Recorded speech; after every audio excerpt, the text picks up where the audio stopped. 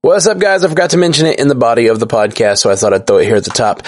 We are having the Stranded Panda Halloween party this Wednesday night at 7 Central. We are going to get on Twitch, and it'll start on Twitch. We'll probably say hello, and then we'll drop into like a Zoom call and just like hang out with the Stranded Panda folks. We're going to do a costume contest where you can win a mystery box, which those of you who follow trivia will know what that means, but also we'll probably throw in a Stranded Panda shirt or whatever. So yeah, join us for the Halloween party. It's just a chance to hang out with other pandas. That's going to be at twitch.tv/strandedpandatv. We just hang out there. We'll probably live stream for a bit, but we'll also drop a link for the Zoom call so you can actually join in and hang out with us both on the Twitch and probably afterwards. We'll probably have a few adult beverages and hang out and chat about Halloween and just, hang out with everybody. So come on out. Halloween party. That's tomorrow, Wednesday, 7 p.m. Central, on twitch.tv/strandedpandatv. Today on the Marvel Cinematic Universe podcast is a brand new book talking about the behind the scenes of the Marvel Cinematic Universe, and it has lots of little tidbits that are interesting. Also, Kevin Feige says something that completely misunderstands how we feel as fans, and I'm mad about it. And also, Kamala Khan might have different powers. I don't know. All that right off this ad we have no control over.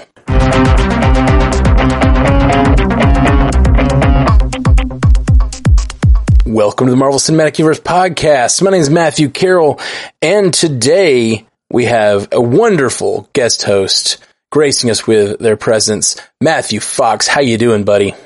I'm good. You and I have been putting together some Orville content, and I'm just excited to be back here talking MCU. Yeah, man. I've missed casting with you. We haven't really gotten to cast together for like months and months, and now we've been doing the Orville, and now we're getting you over here because Ashley and Jeff is crazy busy working on his degree that he is insanely finishing a degree in one freaking semester like a boss. I like it. Have you heard about his whole thing? He got some sort of, it's crazy. He, to say for the people, but he got a degree where it feels like buffet style degree where he pays per semester and it's as much as he can learn in a semester. And he's just done a full bachelor's degree in one semester, which is insane. Right. Oh, I didn't know it was his bachelor's degree. Yeah. He's getting a bachelor's in one semester. Okay. Crazy. Okay. He's basically doing every week he's just in a new course, online course. He's just finishing it every week. He's finish this, finish that, it's crazy. He's killing it. So nice. He's busy with that. And Ashley is also indisposed this fine evening. So we are going to be, we're going to be taking over the reins. And this is going to be a news and feedback episode. So, we got some cool news here, Matthew Fox. I'm looking forward to it. For me, I don't have the ability to do that kind of the weekly thing, but being a pinch hitter who can come in, my main job just got a new boss tonight, and I have a whole bunch of new work I'm supposed to be doing that I didn't really want to be doing. So this is perfect. You're I have so much to do. I'm so busy. So I'm very happy for the actual distraction. Otherwise, I would have had to come up with my own distractions, For sure. Well, first off, this shows how it is of kind of a slow news week in that the biggest news, there's a bunch of pieces of news, but it all comes from a book. So there's a book released this week called The Story of Marvel Studios. It's a huge, beautiful looking volume. I'm assuming there's cool artwork in it. I haven't seen it yet. It's over $100. This is big, thick book, and they just did a bunch of interviews with the various people involved with the Marvel Cinematic Universe, actors, directors, and sort of tried to suss out what happened behind the scenes. And so there's a lot of little interesting tidbits that we sort of kind of knew about the way the Marvel Cinematic Universe came together. A few things, I will say this seems like it was produced by Marvel. So anytime you have a behind the scenes thing produced by the company, they're obviously going to play with kid gloves, It's going to be like that commentary track where every actor says this was the best cast they ever worked with. Exactly. And there were no problems. And you wait till stuff comes out. But still, I think it is fascinating. And honestly, in part because of the stuff I've been doing with some other MCU stuff, I had been diving pretty deep into the history of Marvel Comics itself. And there's some great books out there. But some of the more recent books have really just become about Stan Lee's legacy, you know? And was he great, or did he steal everything from Jack Kirby? And like, we can go back and forth, but I'm just so happy to see some Marvel content that's about the history of Marvel that's not about that, you know, because it's about moving forward and what's been happening in the era where Stan Lee was doing cameos and had some ideas, but it was mostly out of his hands. Yeah, for sure. And that's the very interesting thing about this, I think, is like, I think the biggest kind of takeaways we got from the book are all about Ike Perlmutter's team. They very much paint Ike Perlmutter, who was he was the CEO or the head of Marvel Entertainment at the time. And so he's sort of on over all of Marvel. But then you've got Kevin Feige. We had a lot of conversations on the podcast at the time about this, where like Kevin Feige and him kept butting heads over things. And finally they went to the heads at Disney and were like, we can't work together. And so they took Kevin Feige and put him in his own, they gave him his own sandbox to play with, which is when we kind of get the separation between the TV side and the movie side. Because for a while it's all connected. That's the whole concept behind this podcast. But it turns out that basically this book details how like a lot of what was being created for television, even Agents of S.H.I.E.L.D., which was probably the most closely tied, but also Daredevil, Punisher, you know, Jessica Jones, Luke Cage, all those shows, all the Defenders content were all being created by Ike Perlmutter almost in defiance of Kevin Feige all along. Like, it sounds like Kevin Feige actually, they talk about how Kevin Feige and crew wanted to develop a Daredevil movie or develop something for Daredevil, but on the Ike Perlmutter side, they were like, no, you can't have those, which I think is crazy. The idea that like anyone's telling Kevin Feige no, like inside the company is like, sorry, Marvel, you're making the biggest movies of all time. We won't loan you this character that we own inside the company to make whatever you want with it, you know? Right. And to me, that becomes such a more confusing story because, you know, I've talked about this a bit. I know you and Jeff and Ashley have talked about it a lot more. When all this stuff was going on about who owns the X-Men, who owns Fantastic Four and Spider-Man, it was pretty clear that, like, you know, Sony and the rest of them, like, they were doing okay movies, but nothing like the quality of the MCU. And so there's a pretty easy case of give it to Feige, he's going to do the best job. Right. I still think that not all of them, but like Daredevil season 1 and 3, Luke Cage 1, Jessica Jones 1 are some of the best MCU content we ever had, or some of the best Marvel on-screen content we ever had. So it's interesting hearing that stuff was kind of out of the Feige control. Yeah. And, you know, it makes me sad because I think it would have been just as good under Feige and more integrated, which I would love. It's something I think is so interesting because when we fans are trying to speculate, we're always thinking about this in terms of the companies and the, you know, the direction they want to go and how they want to make movies and how the strategy and all that's important. But I think it's easy to forget these are people and people have ego. And sometimes it's just about, I want my thing to be better than that guy's thing. Yeah. So yeah, it's something I really want to read more about because it seems like a fascinating story. Yeah. The articles I read on this book make me really want to read it. And there were multiple articles that came out this week that were basically just people reading this book and being like, here's another little tidbit we got out of this book and what it means, you know? And, let me just run down a few of those. And it basically, the entire thing is painting the Ike Perlmutter team as the villain and the Kevin Feige team as the heroes, because that's who's running the show. So it makes sense that that's the case. But, apparently that team, they would give notes because they were technically the Marvel Entertainment people were over the Marvel Studios people. Like they were in charge of the Marvel Studios people. So, they would give them notes on things they're doing. And apparently they gave 25 pages of notes to Edgar Wright about Ant-Man. Which he left that project. And I've been saying for years how sad I was that we lost Edgar Wright because I think he's one of the, you know, the best filmmakers around. And the fact that we lost him on Ant-Man is a huge loss. We will never know because we never saw his version, but I've been saying like, it makes me sad as a big fan of those two properties. Of Edgar Wright and of that property. And, turns out it was that team that was sending him 25 pages of notes. That just seems noted to death. And then he left. So that makes sense.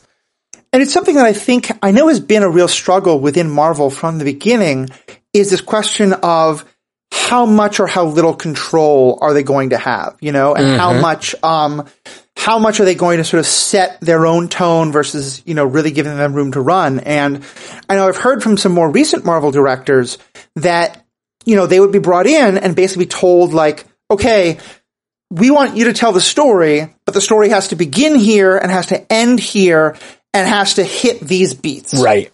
And like in some cases, people were like, that's awesome. In some cases, people were like, that's not what I want to be doing. There was one interview, I think it's with the person who did Falcon and Winter Soldier, but I could be wrong there, where he said at first it felt like a terrible thing, but as he got to work more with Feige, that there was much more of a like, okay, this does make sense. Right. And I think that it's interesting to me because I've recently been doing a lot of coverage of the Thor movie, the original, on a different podcast that shan't be named because I'm on the MCU cast. You can mention. You can mention. No, it's totally fine. Yeah, it's the Marvel Movie Minute. Matt has been a guest. Yeah. His minutes aren't published yet. Jeff was a guest. Ashley was a guest. Ashley spent probably had a good 45 minutes just talking about Thor's hair and eyebrows. It was great. But because of that, we're doing this in-depth analysis of the movie Thor. And one thing that I hadn't really realized until looking back on it is that's the first movie that's made where everyone knew that they were going to do some kind of an MCU. Iron Man, they may have wanted to, but who knew it was going to happen? Right. Hulk was kind of half in, half out of the MCU. Iron Man 2 sets it up for sure with bringing in some characters, but Thor, like by the time you're making Thor, they're already working towards Avengers. In a much more like, we know we can do this way. And it's interesting seeing how much of that movie sets up, Stillwell gets introduced, like all these things get introduced. And now it makes me really wonder, like, where... Sitwell, right? Sitwell, yeah, thank you. Sitwell gets introduced. It's the first time we go off Earth, into Asgard and anything beyond just, like, people on Earth doing Earth things. We always talk about Guardians as the first cosmic universe thing, and it kind of is. It's the first to leave the 9 realms, as it were, which we still don't fully understand what that means. What is and isn't part of the 9 realms exactly. But... you're right. It's interesting because it's the first to get off world and expand to the cosmos at all. Yeah. So yeah, this is a book I want to get my hands on. Cause I think all this, I can remember now when Feige was put in charge that there was a lot of people, like I remember hearing a lot of Perlmutter being mentioned as bad and Feige as good and not understanding it.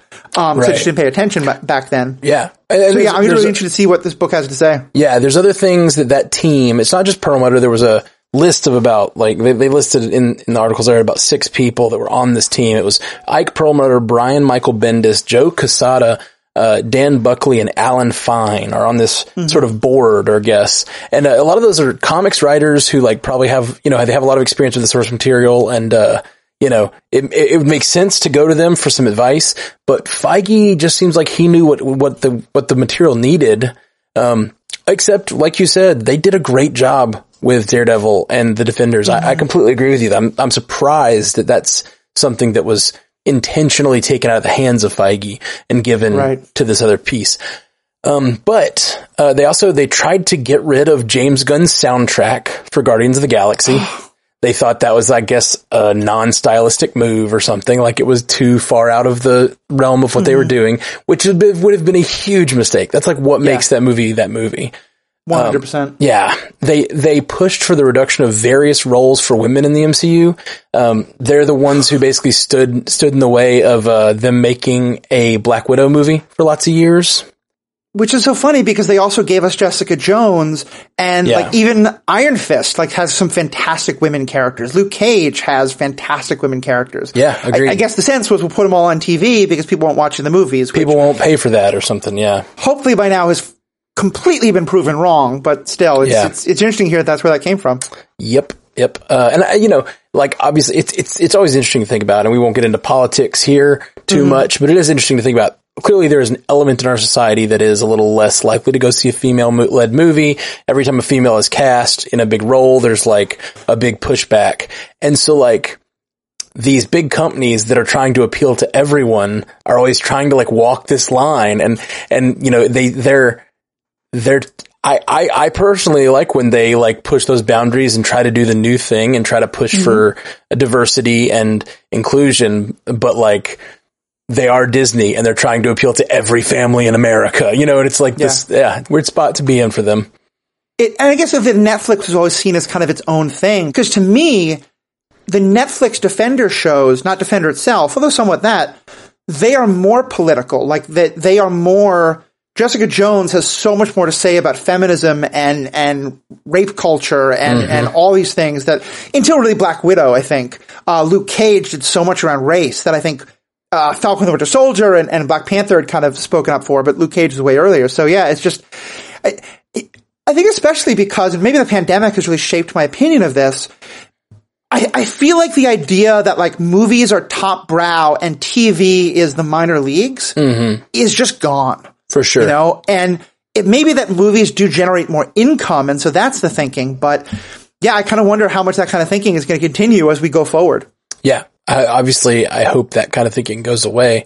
But yeah, it is definitely, I mean, and it also, movies have to be popular internationally. That's the thing that you always hear when you hear these leaks. Like Sony had the big leaks a few years ago, and the thing you kept hearing was like, the phrase they used in emails was black doesn't travel. Stuff like that. Even though some of the biggest movies of all time, were led by black men. But they just like Will Smith was one of the biggest actors in the world for a while. And even though Denzel is huge, they still wouldn't make certain movies with Denzel because they were like, he won't travel. And that's ridiculous. It's just ridiculous. It's absolutely ridiculous. That was a big part of the fight to get Shang-Chi made. Is for a long time, there's that same idea that like people don't see Asian men as sex symbols and as like powerful warrior types. And again, the success of that movie has blown it away. But I think that movie has still not been seen in China. Am I right about that? I haven't followed that part of the news. I don't know. There was a moment where they started to say that they weren't going to because the lead actor mentioned Taiwan. Right. And so, or they found an old tweet of him talking about Taiwan, but I don't know if China, it appeared in China yet or not, actually. Yeah. Court OB wrote, the gun soundtracks are characters in themselves, they make the films. Yeah, I completely agree with that. Totally. By the time the first Guardians movie came out, I wasn't quite as like, I'm going to watch every Marvel thing as I became. But I like some stuff quite a lot. And when I heard this Guardians of the Galaxy thing, I was like, I don't care about these people. I'm not interested. It looks like a fine movie. I'm not interested in going to see it. It was when I heard the soundtrack. And for me as a like child of the 70s and 80s, I was so in. And then of course it's a fantastic movie, but yeah, the soundtrack just adds so much to it. Absolutely. I was able to really sell it to all of my music friends, you know. I have a lot of music friends because of my because I play music for a living, and I was able to go to them and go, no, you need to see this movie. Like, it's so good. Yeah, I can't tell if it's opened in China or not. I'm looking at it on, I don't see China listed on the, Box Office Mojo, so maybe not. Or maybe I'm just missing it. Anyway, so we'll look into that further. If we had a producer today, we would be like, look into that. All right. It just basically, this book seems to be blaming kind of every popular decision on Feige and every unpopular one on this team, which is, I don't know how true that is. It does seem like that's been established previously, but it's interesting to see them writing a book from their perspective and being like, no, we were just always right. The victors get to tell history. Like, that's just something that applies always. Which is funny too, because one of the things that does come up a lot in those books that I was reading is the idea that because Stan Lee stayed and Jack Kirby left, Stan Lee got to shape the history of Marvel. So the idea of Marvel history being shaped by the people who stay, there's a long history of that, Right. And so I'm sure we'll probably get the book from someone in the Perlmutter camp, in a couple of years or whatever. And we can, argue back and forth about which one's right. But for me, I do like seeing how the sausage is made. Both because it affects so much of what we think about the MCU, for sure, but also because I have a kind of selfish interest in this, which is that I am a big MCU fan. I also love DC. Jeff isn't here to yell and scream at me for saying that, but I know that he's going to go see Batman at least, the Batman. But my primary fandom will always be Star Wars. And Star Wars, tried to, I think the original Star Wars Disney years were pretty much a disaster, as many people would say. And some people like one movie, some people like another. Everyone knows where I stand on that if you don't listen to my own podcasts. But one of the things that's happened in the last couple of years is that Jon Favreau and Dave Filoni have gotten much more involved and really started to, and they've been made very clear, both of those folks have worked very closely with Kevin Feige, and that they're trying to sort of take the Kevin Feige approach to the MCU and apply it to Star Wars, and so far it's really working. And so for me, I love the idea of more people talking about this process, because the process is definitely going to affect more things within Disney because it's the same company. But I imagine other companies are going to start seeing this as a blueprint. It's very interesting. You're mentioning Dave Filoni and Jon Favreau because they are not inherently executives, right? Right. Like Dave Filoni was the head writer mostly on the Clone Wars. Is that correct? Mm-hmm. Does he direct as well, or does he just write? Do you know? I think he directed a good deal. He certainly sort of wrote the kind of the Bible of the book in a lot of ways. Right. He was a lot of like setting the, right. Like that's the whole head writer thing where you're like the showrunner. Right. I knew he was the showrunner on some of those animated things. And then is he going to be the showrunner on Ahsoka? Is that right? I believe so. I think that he is now kind of in charge of Star Wars. Okay. Like because Disney wants to not throw Kathleen Kennedy on. Kathleen Kennedy is seen by many people as the Perlmutter of the MCU. Right. In the same way that I think probably Perlmutter's not as bad as some of these stories are making him out to be. Exactly, yeah. I think Kathleen Kennedy is not as bad either, but certainly that's been kind of the story has emerged is Filoni, Favreau good, Kennedy bad. Right. And I think there's probably some truth to that, and there's probably just some bad decisions made. But it's interesting because the thing that Marvel has is this character of Kevin Feige who has made great decisions and has pushed the thing in the right direction, but he is not inherently a creative. Like, he's not a director or a writer. Like, he just does a good job of choosing good directors and writers. And I think about someone like Jon Favreau or Filoni sort of taking the reins on these things and doing that sort of job of heading up the creative. But, does that mean they're going to, especially Favreau, does that mean he's going to like stop getting involved with the directing and writing? Because it feels like it takes someone sort of being willing to step back and be like, I'm not actually going to take on a project. I'm going to guide all the projects. Right. And that is just a completely different role that Feige's fulfilled. And it's sort of the first, I mean, there's no, you can't say enough about how singular the MCU is. Yeah. Because they've made 25 movies in a little over 10 years, and they've kept a tight universe for the most part. And like, it's just great. Oh, goodness. Yeah.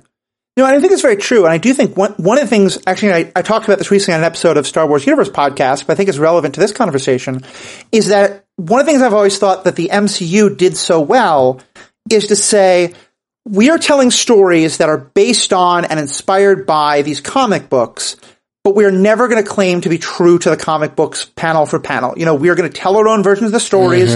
We're going to update the characters. We're going to modernize the stories, and we're going to do our own versions of it.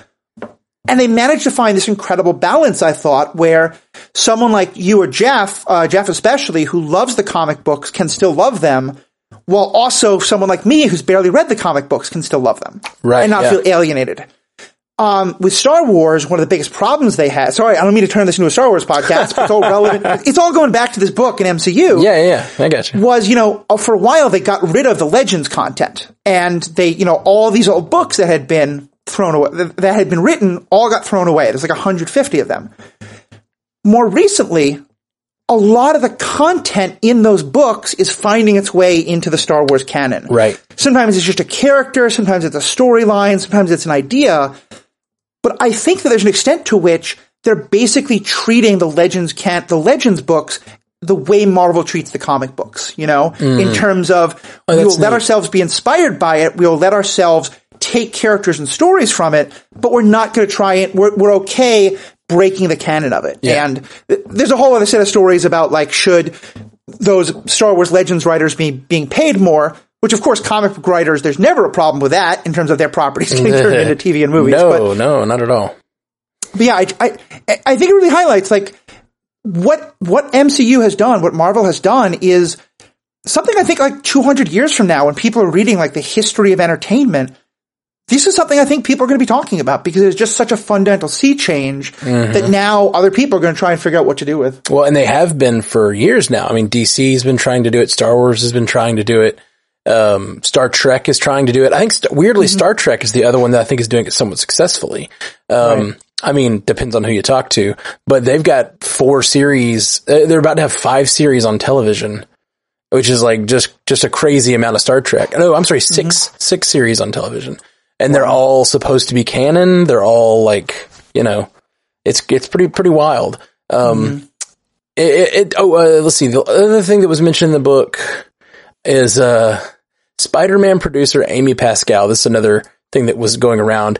Spider-Man producer, she's one of the Sony executives. Amy Pascal cried in anger when Marvel Studios president Kevin Feige first suggested an MCU crossover. Like, she apparently flipped her ever-loving shit because she had been working on the Andrew Garfield Spider-Man movies, and they were in full plans to do a third, and not only a third one of those, they had the Sinister Six movie in the works. They had all this Venom stuff they had I don't know if you remember the end of the second Andrew Garfield Spider. You just did a rewatch of them, right? Yeah. So you remember the post-credit sequence, you see all the Sinister Six outfits and stuff. Yeah. So she was deep in creating that. And then Kevin Feige apparently went into her office and said, so Spider-Man 2 didn't do very well. It looks like Spider-Man 3 is not going to work. Let's put him in the MCU. And she just got horribly angry. Eventually she came around, and she's still, I think she's still in charge over there. They're doing Sony stuff. And that's such an interesting thing because, on the one hand, I think we're also happy that we get Spider-Man into the MCU because he's been one of the best parts ever since Civil War. Yeah. But yeah, I realize I kind of like the Andrew Garfield movies, and it would be interesting to see how they finished up. But we may get some sort of ending. I'm hopeful. No Way Home is looking like it could tie all those things together that we never got an answer to.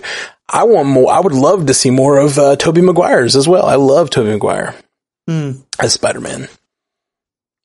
I will make no comment on that. Certainly I know last week you and Jeff were talking about the idea of kind of a Roger Rabbit world of bringing some of the Miles Morales Spider-Verse characters in. Yeah. And I think that we're definitely going to get Miles Morales in the MCU. Oh, for sure. Him having his own video game, I think is, Kamala Khan is a big part of the Avengers video game. They use the video games to sort of test the waters / introduce people that may not know those characters to those characters before they introduce them in the MCU. That happens all the time. Right.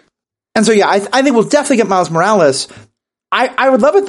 I think the voice actor who played him is a good actor, from what I understand. He can probably do the physical acting. I'd love to get some of those other characters. That person who did Gwen Stacy, bring her over. Don't know how much it would all work, but either in as humans or just the anime, especially that Nick Cage, have him just be the animated noir. I love that animated noir Nick Cage show. And it's being filmed in such a way that the multiverse and being able to reach out to the multiverse and do crazy things. We got Quantum Mania. We had a movie called Quantum Mania coming up. I feel like they could do things like that and really get away with it in the MCU, and I'm in a way that I'm very excited to see. By the way, all that stuff about the book was sent in by one of our patrons, Tim Brown. Sent that in over on Patreon. Thank you, Tim, for writing that in. I hadn't seen anything about that book yet, and so it's good to. It was great information because I was able to kind of dig into multiple articles about that book and find out a lot of cool little interesting things. Couple quick notes from the chat. I. Anderson says Kamala is the GOAT. Champions movie when? And Vermilion 1 writes in, I would absolutely love more of Toby and Andrew Spideys in the MCU, even if they treat their movies in an apocryphal manner similar to Spider-Verse. Yeah, I can see that.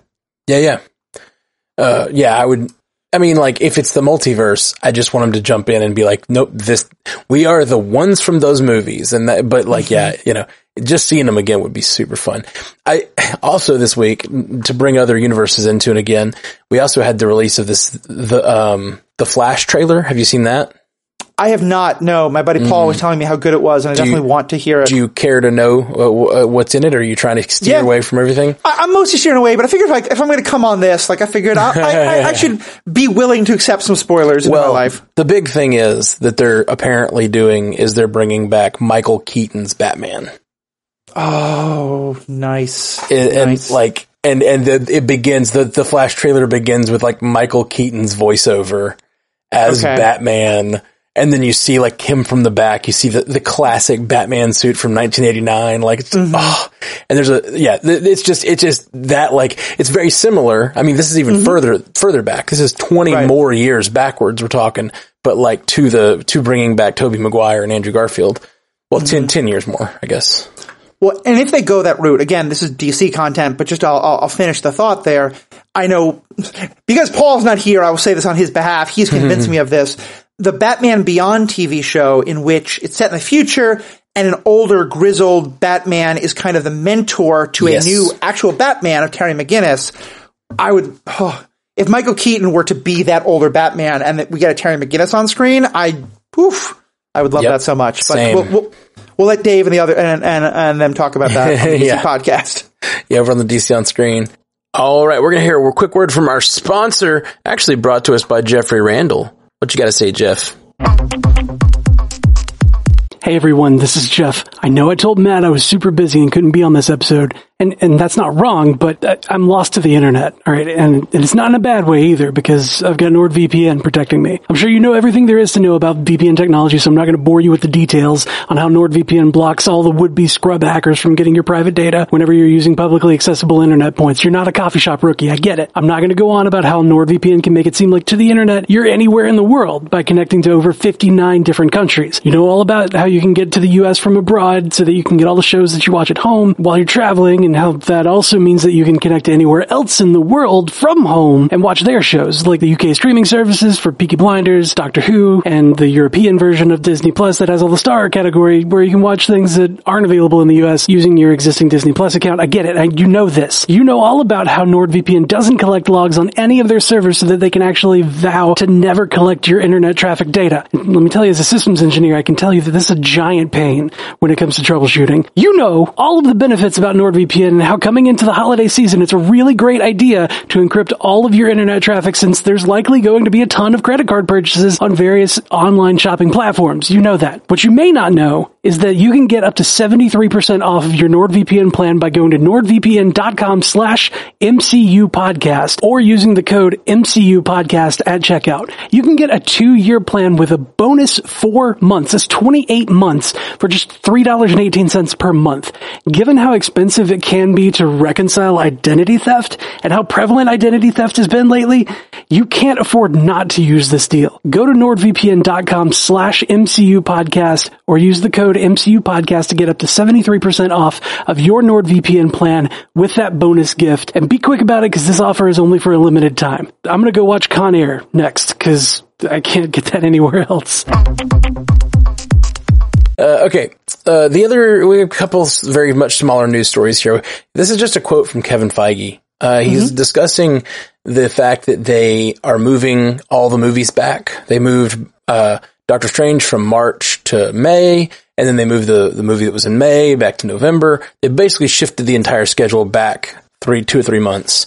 And, Feige says of the Doctor Strange being pushed back, so instead of there being 3 months between Marvel movies, there will be 5 months between Marvel movies, and I think we can all handle that.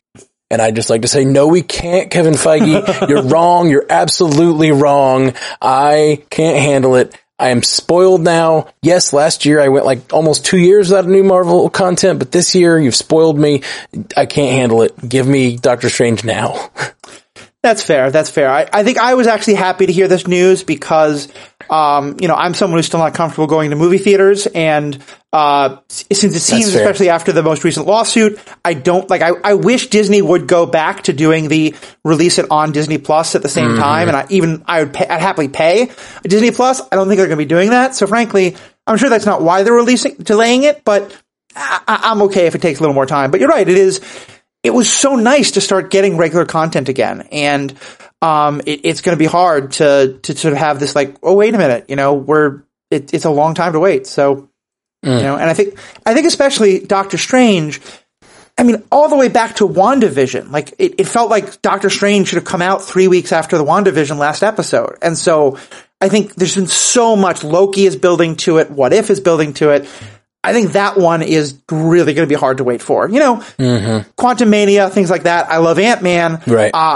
But I think we can wait a little more for those. But it's going to be hard to wait on this one. Yeah, for sure. But even Quantumania, like, that's where we know Kang is coming. And so, like, even that's like, I don't want to wait on any of it. I want it all now. But obviously, I was very excited about a very packed few months of just like, No Way Home in December. March, we get, Doctor Strange. May, I think, is Thor. I don't even know, man. I don't even know what's coming. What the order is. It was originally set for May. I'm not sure if this new pushed back schedule will change that. Yeah, it looks like it is. It looks like Thor is now set for July. Okay, and so it's still not bad. It's like May, July, then November. It's really not bad. I just need to calm down. Guys. Remember, in Feige we trust. I don't actually believe that, but that's the saying. We're going to get the content. It's going to be worth it. Yeah. Agreed. Agreed. But I'm just mad at Feige for his flippant statement about you can. He's like, you'll take what I give you, and you'll handle it. There you go. I'm just teasing, Kevin Feige. I love you. The last thing. This is a toy leak. So, if you feel very strongly about toy leaks, I normally do, but I don't think this is a huge plot spoiler. It's just kind of something interesting. The MCU's Kamala Khan, they had some toys leak, pictures of some toys leak, and there's a shot of her punching. And in this shot of her punching, you can see her fist, her regular size. So Kamala Khan's powers are similar to Mr. Fantastic's. Like, she's stretchy. That's her whole thing. In this image on her packaging, it looks as if she's actually projecting like this purple fist out in front of her instead of stretching. Like, it looks like almost like a Green Lantern style, like creating a force punch kind of thing. Like, it doesn't look like, at first I thought it was like a diamond punch or something, but looking at it closer, you can still see her hand, her smaller hand is still intact.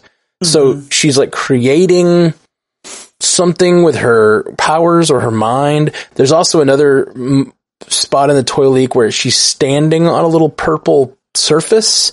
It almost is as if she's like creating things, which is not her power set from comics at all. So it's just kind of weird. And also it could just be weird art. Like, maybe it is just, my thinking was maybe her arm just shrank. And it's supposed to be like an image of where her arm was or something, but it looks strange.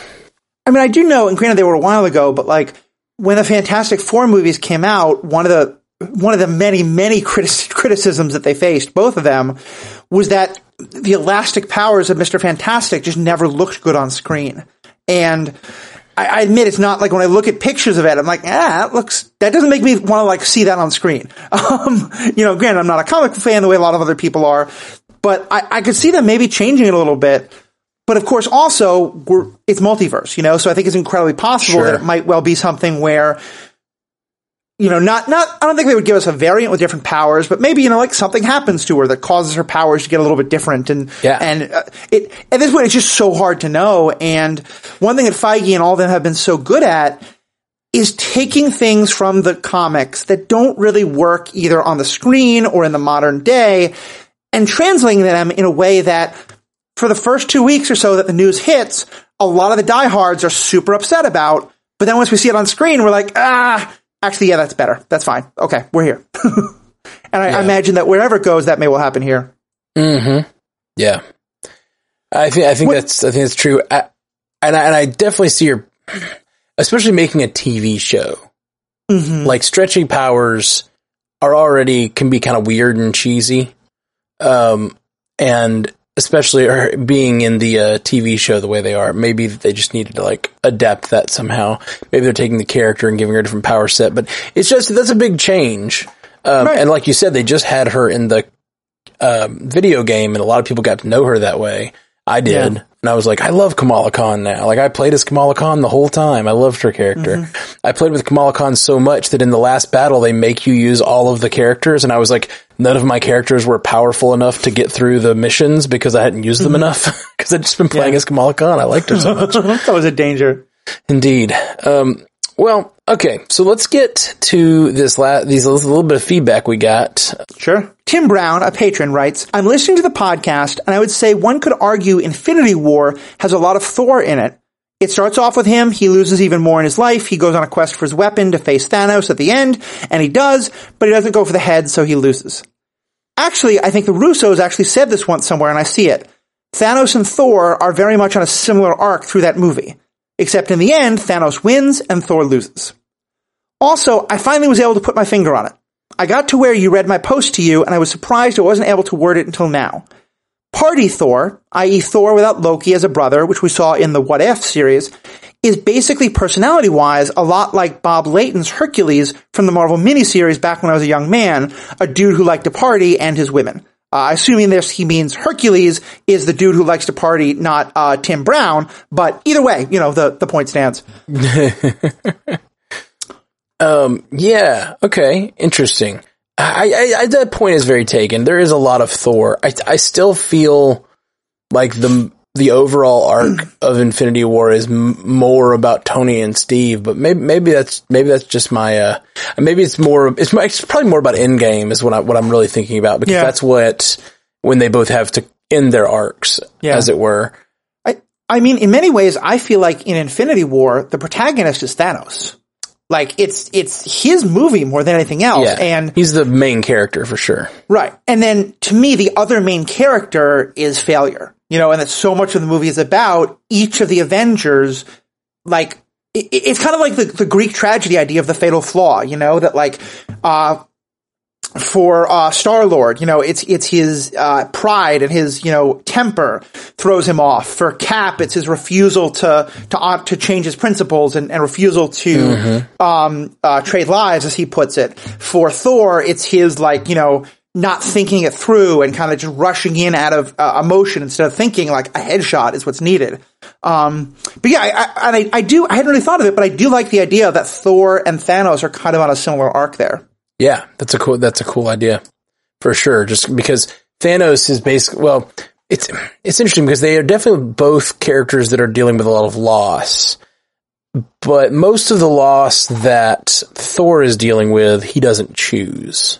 Right. Thanos is choosing to lose more and more so that he can fulfill his purpose, whereas Thor is just been losing things for movies and movies and movies, losing things just out of just things he couldn't save. They weren't not like he made a decision to lose his mom or his dad or his brother. Right. He did choose to lose Asgard as a place. But again, it's that sort of like, I have to lose this or lose everything. Right, exactly. He's like, I'll save the things I can, and he just can't save everything. Which is a little bit different than Thanos, who is like, I choose to lose as much as I can. So I'm willing to lose whatever I have to get the thing I want. Right. Thanos could have said, I want to keep my daughter enough that I won't have my plan in a way that Thor couldn't have done. Mm-hmm. Exactly. I think it's very true. And then the party Thor being like Hercules, I will trust you on that. I have not, I've not read that Hercules run, but, he definitely is a man who likes his party and his women. That is true. I have not seen MCU Hercules. The only Hercules that I've seen on screen is either Kevin Sorbo, which the less spoken about the better, or the Disney one. And the Disney Hercules, I remember quite enjoying the movie. I also remember that it was written by someone who actively hated Greek mythology and wanted to do as much violence as he could to it in 2 hours. So I don't think that one compares. So yeah, I can imagine the Party Boy Hercules and the Party Boy Thor being pretty similar. I'm really curious if we're going to get. Has it been announced? Maybe it has already been announced. I think we may get Hercules in the new Thor movie, actually, because the villain is Gore the God Butcher, who his whole thing is going through different pantheons of gods and killing them, basically. And so he's, obviously after the Asgardians next kind of thing. It seems to be the possibility for Thor Love and Thunder, but it'll be gonna be fun. I think one of the things that we're really diving into in the coverage of the movie Thor, and when you back and watch it, like, they really set it up as though, as far as the Asgardians know, they're the only sort of like other planar powers that come to Earth and influence Earth mythology in that way.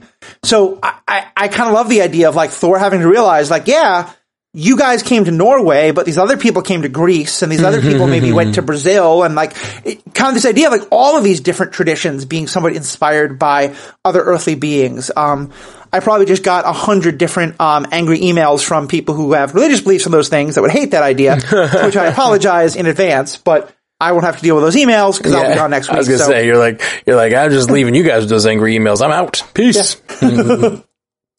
All right. Yeah. This next one. Yeah, so Mayo Newman, forgive me if I'm mispronouncing that.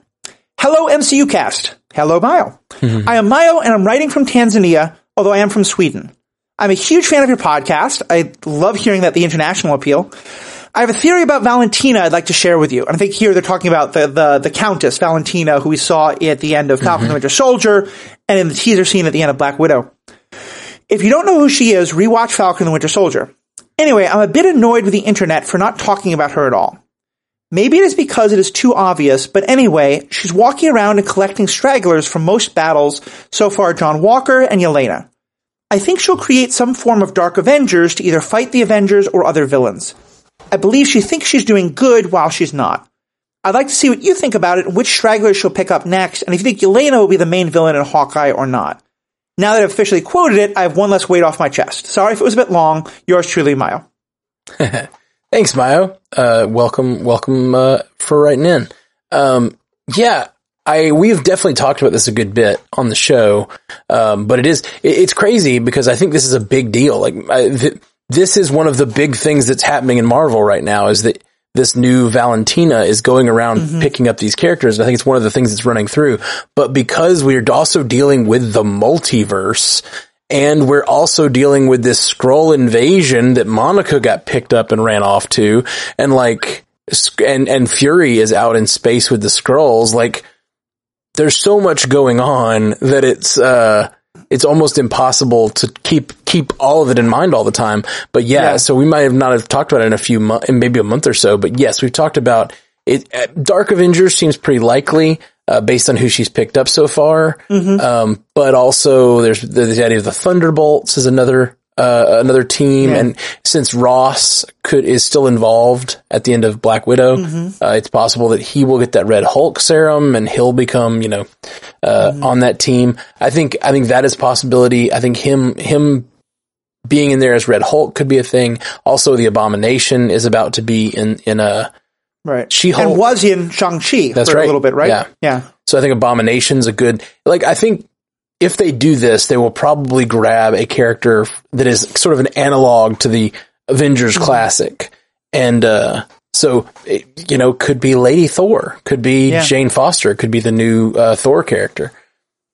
Yeah, and in terms of what they do with them, I think, I don't know the Dark Avengers or the Thunderbolts as well, but what I have seen at least so far is that, going all the way back to Civil War, the U.S. government has been wanting to control the Avengers and to get to tell the Avengers what to do. And, Captain America was, pretty clearly saying up yours, or edit that out if that's a little too risque. I think you're safe. And Captain America would never say that. He'd yell at me for swearing. He has a very polite no thank you. And then, we saw in Black Widow, that was a theme of that movie as well, was of Natasha not wanting to work with Ross and all of this.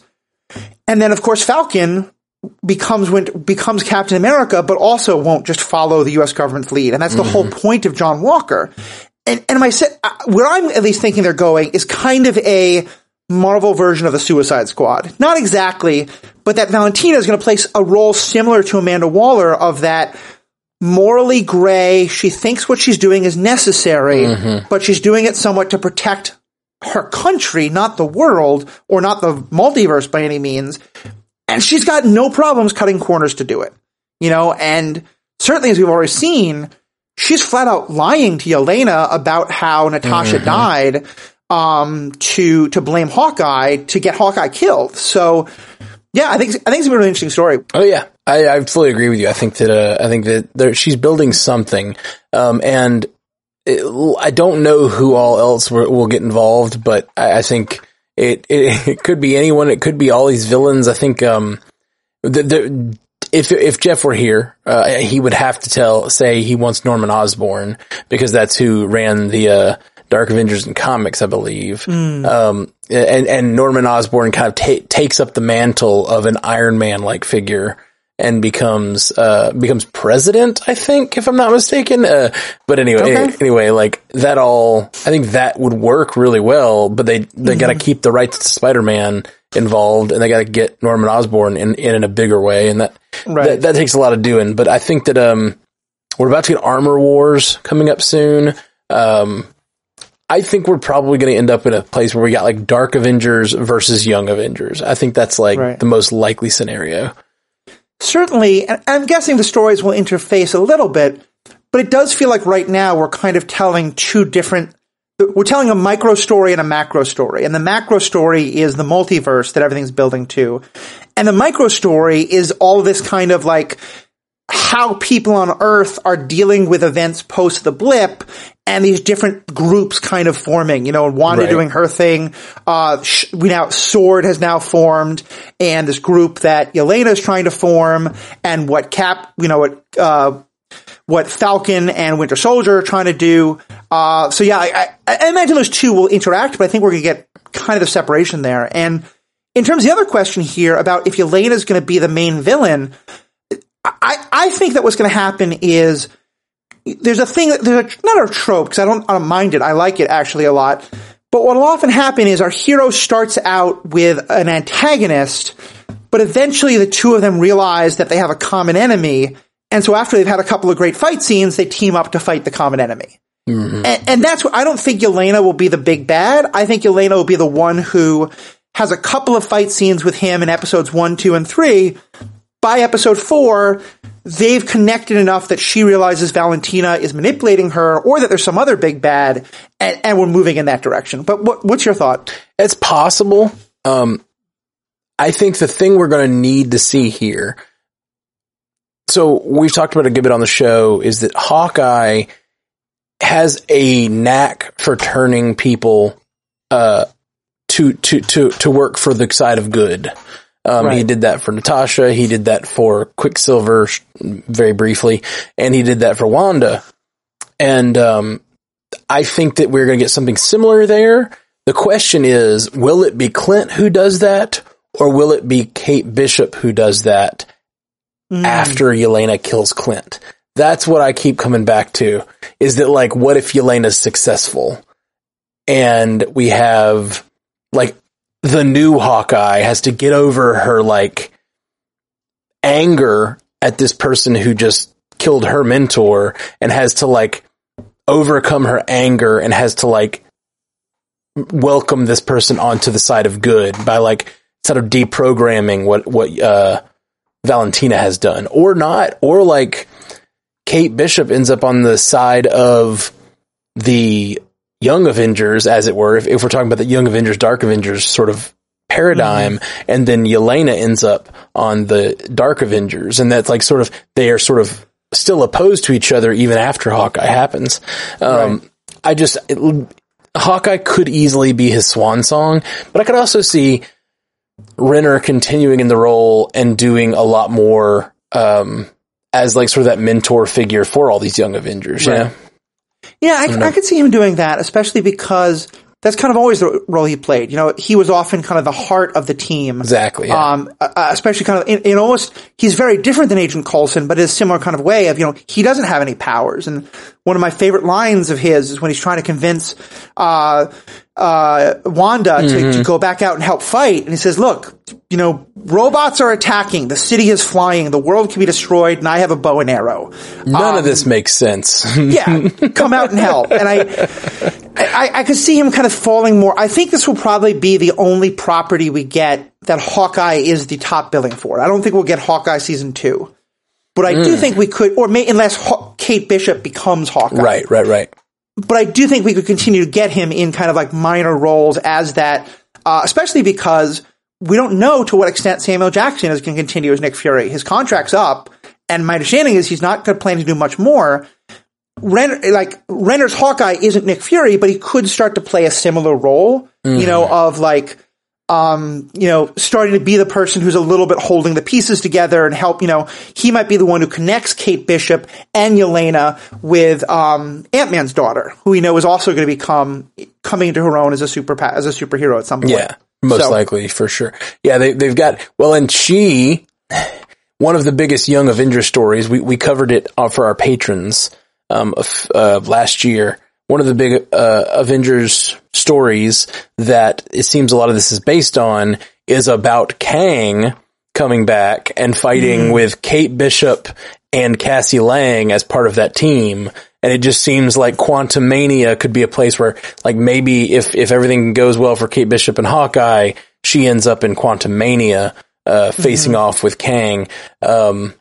It's super exciting. I don't know. So many ways it could go. And I'm excited. And you're talking about this sort of like bigger story, smaller story idea. The thing is, like, comics, like, people go on multiverse adventures, but it doesn't have to encompass the story, like, of the Marvel universe. So, like, one character or, a group of characters might go traversing through the multiverse. And obviously it seems like if you're facing a multiversal threat, you are literally facing a bigger threat, but it doesn't have to take up all the oxygen in the room. You can still tell small stories with people like Hawkeye and then Shang-Chi and whoever else. Like, all these characters could continue to have their stories, and they could feel just as important and weighty if done properly. Yeah. And then, it doesn't have to feel like that's the big overarching thing and these are the small things. It could feel like these are just different areas of the Marvel universe that are happening. Kind of like how Guardians, even though it does feel very cosmic in scope, it is just the Guardians story. It doesn't feel more important than like what's going on with Iron Man or whatever. Oh, and to be clear, I didn't mean that one was more important. I just meant it's kind of two parallel stories that are happening kind of, but in the same way that, like, the Guardian story and the Thor story and then the Earth stories all came together in Infinity War. I mean, it may not even be, this is 100% a guess, but Quantumania may well be where we start to see those stories merge, since it is clearly about the Quantumverse in some regard or another. And we know Kang is going to be in it, but we also know that his daughter is going to be in it, who's part of the Young Avengers, perhaps. So, we're not going to rank speculation completely, but, like, I'm going to be interested to see how they tie all these pieces together. Yeah, and me too. We just got a couple quick things in the chat I wanted to go on. Backing up a bit, when I mentioned the Terry McGinnis thing, Vermilion1 and a couple other people agreed, said, give me Keaton, and you know what? Charlie Cox can be Terry McGinnis. Oh. And I feel like he's a little old for Terry, but like, but I love the idea of Charlie Cox back, but McGinnis is in high school and Cox has got to be in his 30s by now. Yeah. We also got other people who, I. Anderson talked about being totally on board with Kamala Khan's powers and origin changing. Her powers, like most Marvel heroes, aren't what makes her special. Agreed. And that's really my understanding. Like, what I know about the character is that she's Muslim, she's Pakistani American, and she's kind of coming into her role while balancing those things, and that she's a teenager. Yeah. And she's a fan of the Marvel heroes, which is one of the things that I think is really fun about her character. I think that'd be really great to see. Because she's Miss Marvel because she looks up to Captain Marvel. Like, so she takes on the moniker Miss Marvel.